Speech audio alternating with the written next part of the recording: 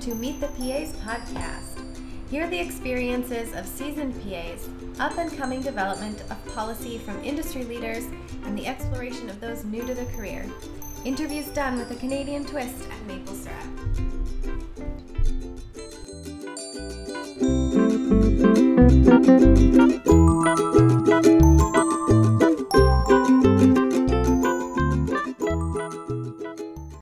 Hello, everyone. Welcome back to Meet the PAs podcast. Rachel and I are here today with Christine Burrows. She's the Assistant Dean of the McMaster PA program, and she was also one of the first graduates of the McMaster PA program in 2010. So, welcome. Thanks for being here. Thank you.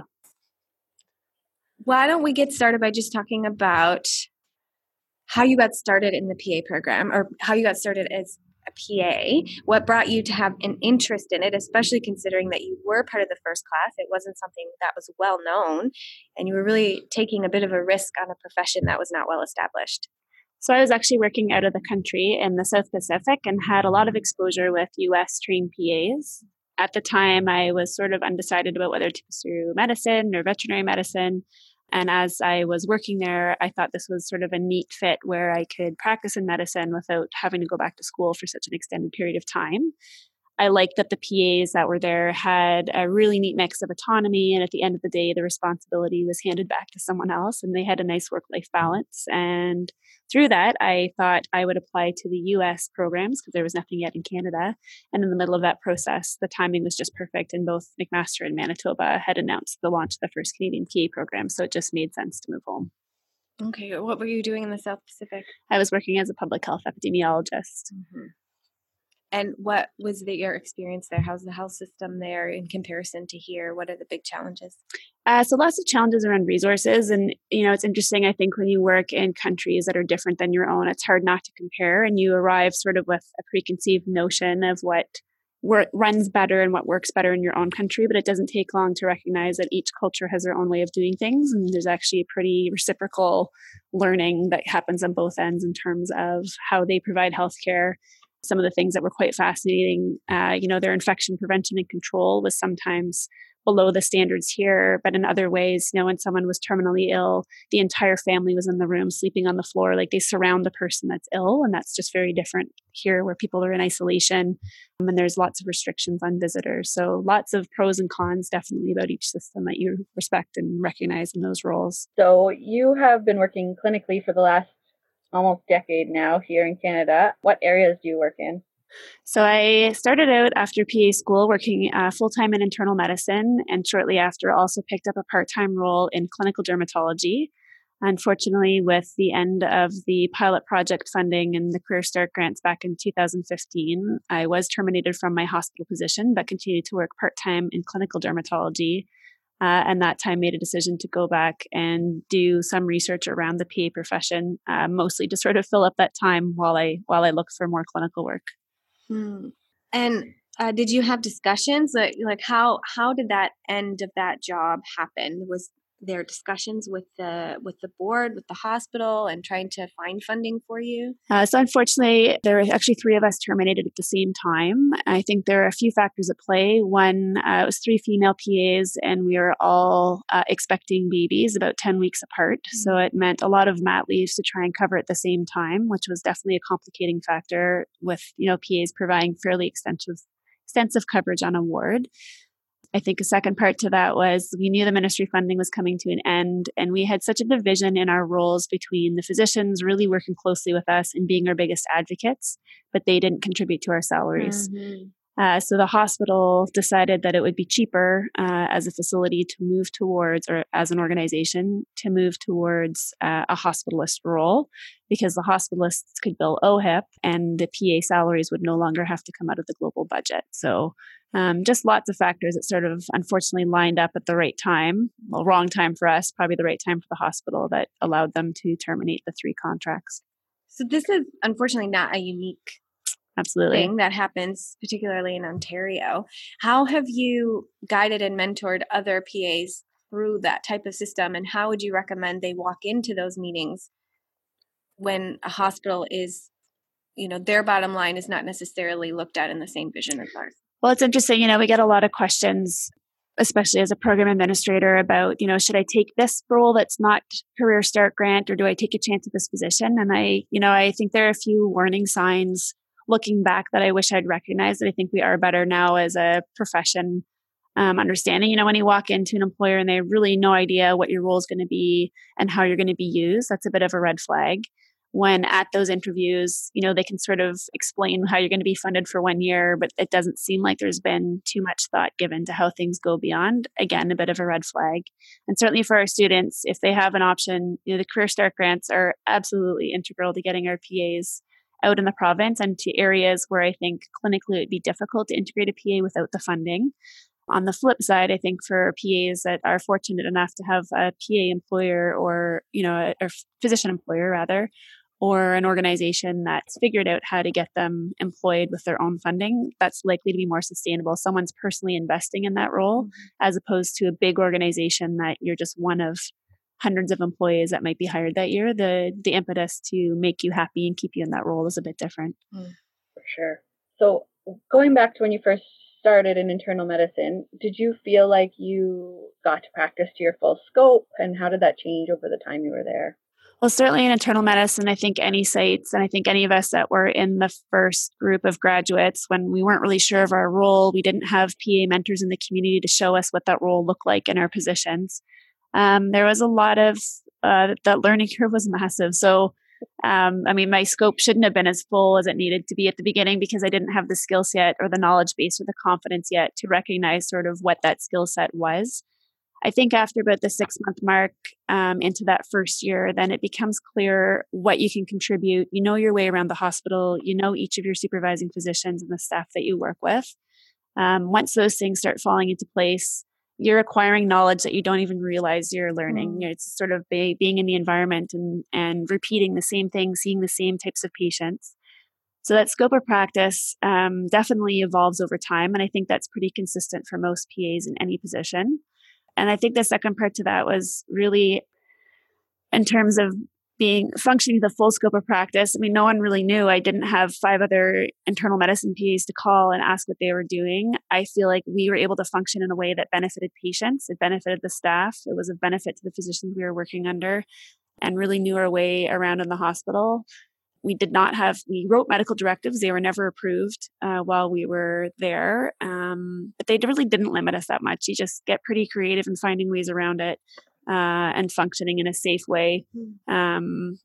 It evolved as time went on. And certainly I think that efficiency with or without those medical directives, we were still able to accomplish a lot on a daily basis.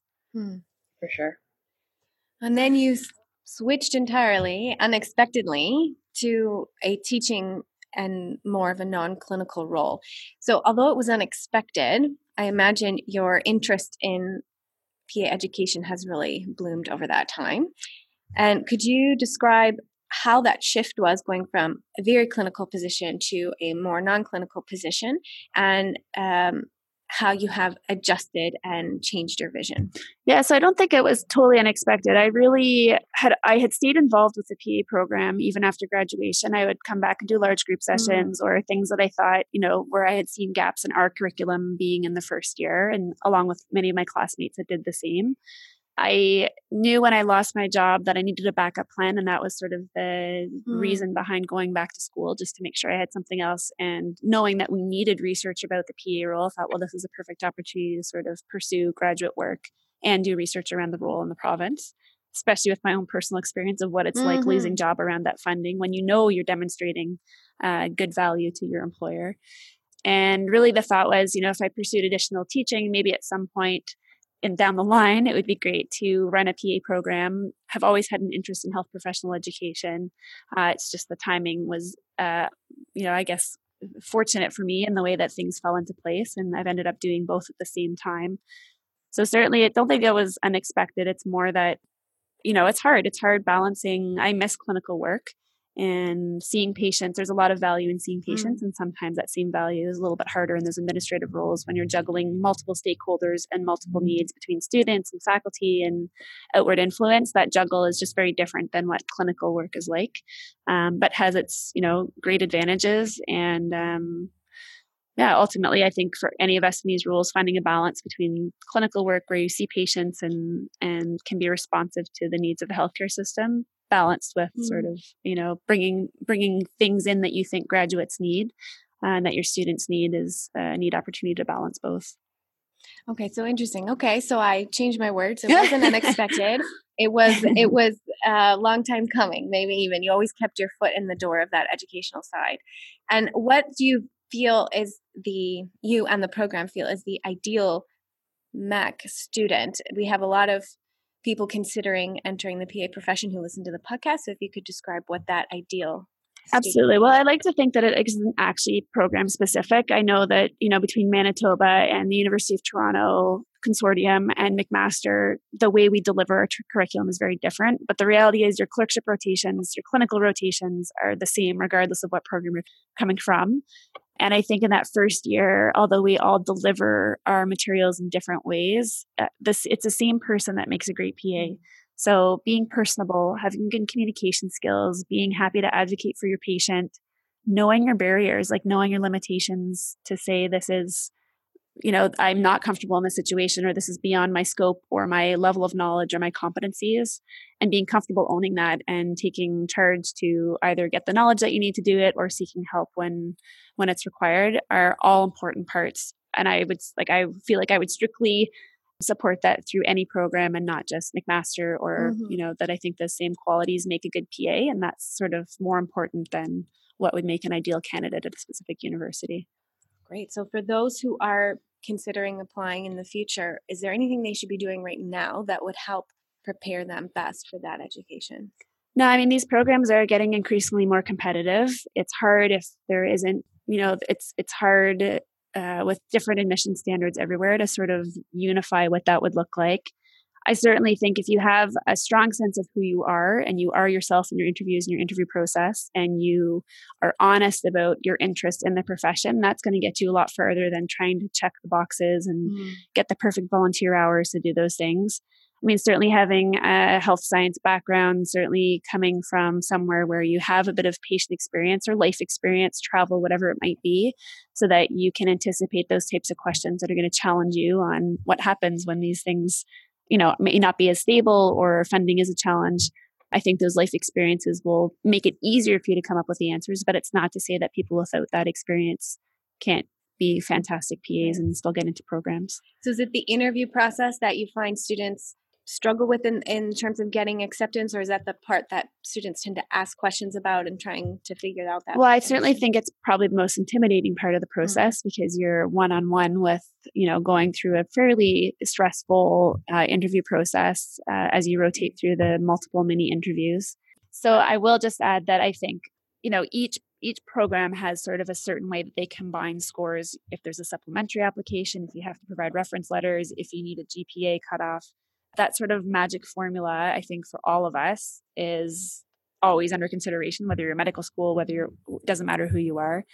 I think that your supplementary application, the multiple mini interviews and your GPA, that ratio that you need, you need a strong GPA to get in, you need to have a strong supplementary application, and you need to have a strong interview. And any faltering in any of those three categories is going to make you not rank as high as someone who achieves easily within those three categories. Of course. No, that makes sense. And the competition has actually been increasing, right? Because the number of applicants to each of the programs across the country has been increasing. Is increasing. And the number of students accepted is not, right? Exactly. The class sizes are staying they've sort of plateaued and stayed very stable. The number of applicants continues to increase. So you and I graduated together in 2010, but you have been so heavily involved in the program. What big changes have you seen? Yeah, absolutely. Well, certainly those of us that are involved in faculty that graduated from the first class recognize, the amount of work and effort that went into creating the program and getting it up and running in such a short period of time. I think one of the neat things about the McMaster program is there's so much feedback that comes from our faculty and our graduates and the practicing PAs in the community that allow us to continually add and change and adapt to, changes in healthcare, changes to funding, changes to how we deliver knowledge, even problem-based learning that McMaster is known for, PBL, 30 years ago, people didn't have computers. They weren't Googling items. They had to go to the library and look things up and meet in person. And all of that's changing. And I think we have to always be responsive and adapt to the technology that we have, the way that we learn information, the way that students share information. All of those things have changed. So certainly bringing in, the use of YouTube and videos and watching patients in real life, recording our clinical scenarios, those sorts of things have all changed. Certainly the content that's been added to the curriculum has dramatically increased. So, Rachel, I remember us arguing about needing an EKG session to read an EKG and facing not resistance, but no one was certainly jumping on exposing us to that. And now that's just a given part of the program. And we have excellent PAs working in the cardiac ICU that are able to come and walk students through that. I think that has really provided a lot of value to the students, especially learning from PAs who are doing this daily in their roles has been very rewarding to watch sort of that development and that network continue to expand. And what do you really hope to see in the upcoming years with the MAC program? Well, certainly for McMaster, I think personally, as the U.S. moves towards all of its programs being a master's program at some point in time, there needs to be a decision made in Canada about how we align ourselves with that. I think that'll depend obviously on whatever if a reciprocal agreement ever happens between Canada and the U.S. to allow Canadian PAs to practice down there. I think as a province, we need to be very careful about how we're funding our PAs, how they're being reimbursed in their models, how we're supporting them, so that we don't graduate students in Ontario that are leaving the province because of better opportunities elsewhere. And I'm very conscious of that and totally understand why that movement is occurring. I think too, at the program, ultimately having a robust staff of PAs, we need our physicians. They are absolutely involved and integral to our program and provide great oversight, great tutoring, great clinical skills teaching. But having that proper skills mix with our practicing PAs and supervising physicians is really important to me. Ultimately, I have to say that I would like there to be acceptance in the province where we know our PAs are also teaching other medical learners, not just PAs. And sometimes there's a bit of resistance around that, but in the US, we know that those models work very well, that PAs are expected to do a lot of teaching and mentorship as part of their clinical work and are phenomenal clinical teachers and instructors in the community. And I think Ontario especially is missing out on that opportunity, as all programs, medicine, PA, nursing, midwifery, we're all struggling to find appropriate clinical rotations. We need to make use of anybody that has an interest in patient care, that has the skill set to pass down to others. Okay, so let's talk about your PhD project.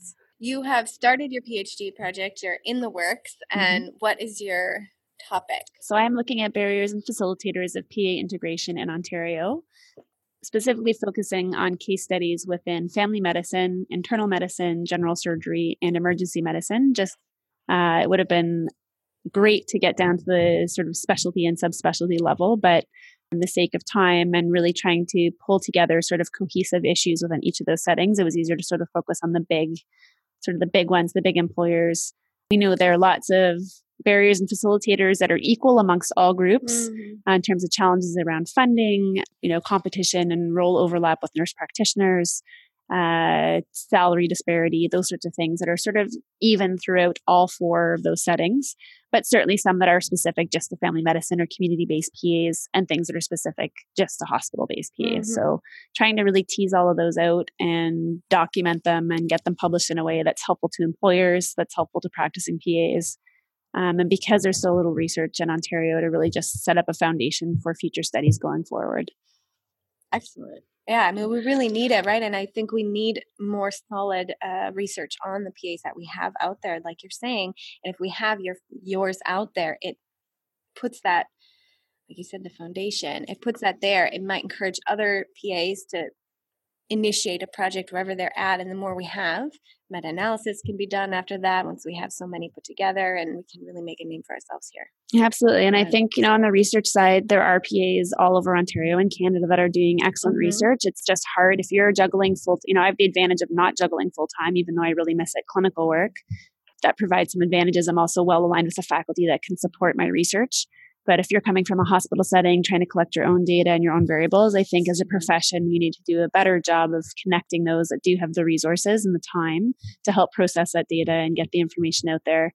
And it's hard even with my own project. Like I really was hoping to get down to doing an economic analysis of funding models and laying that stuff out. But the reality is the finances and the stream of funding is so complicated in Ontario that that's beyond someone's graduate work. Like it needs a committee of people to look at that and to map it out and to talk to the, economists and the human health resource planners, and really find a way to strategically present that to government as opposed to trying to do it individually as part of thesis work.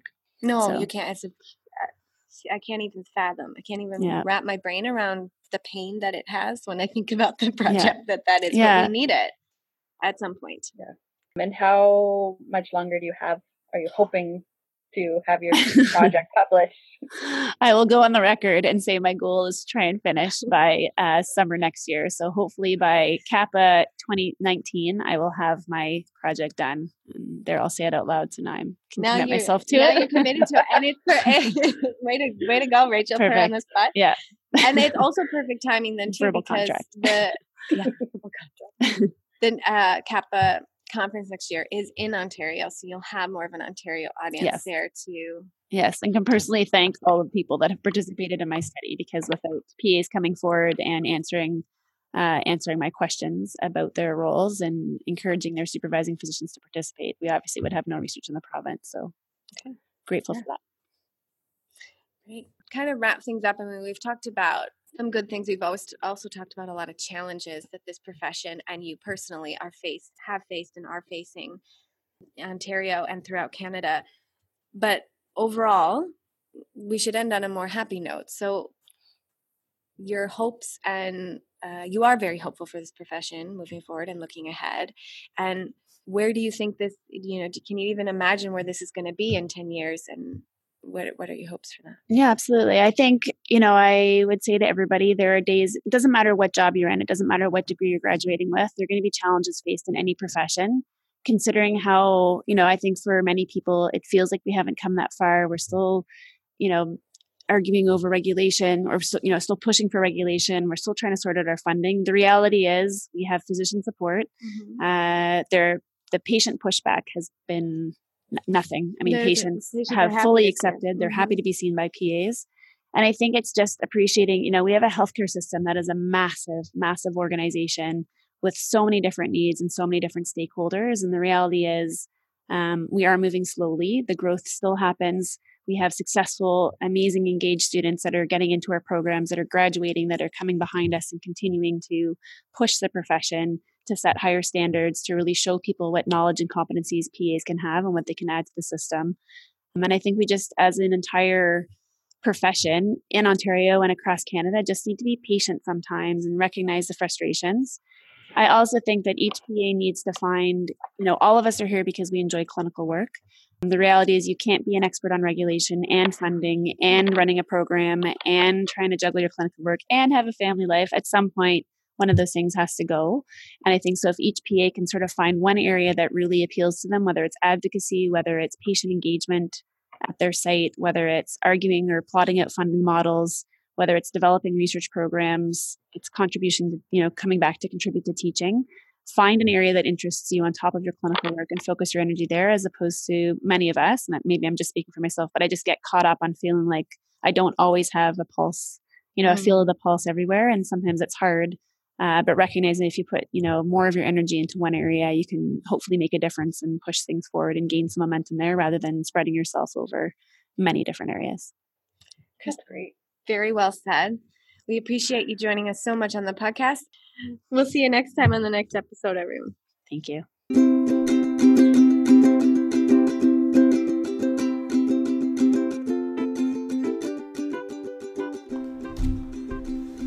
Meet the PAs podcast is sponsored by pahelpers.ca, where you can find all your Canadian exam prep needs.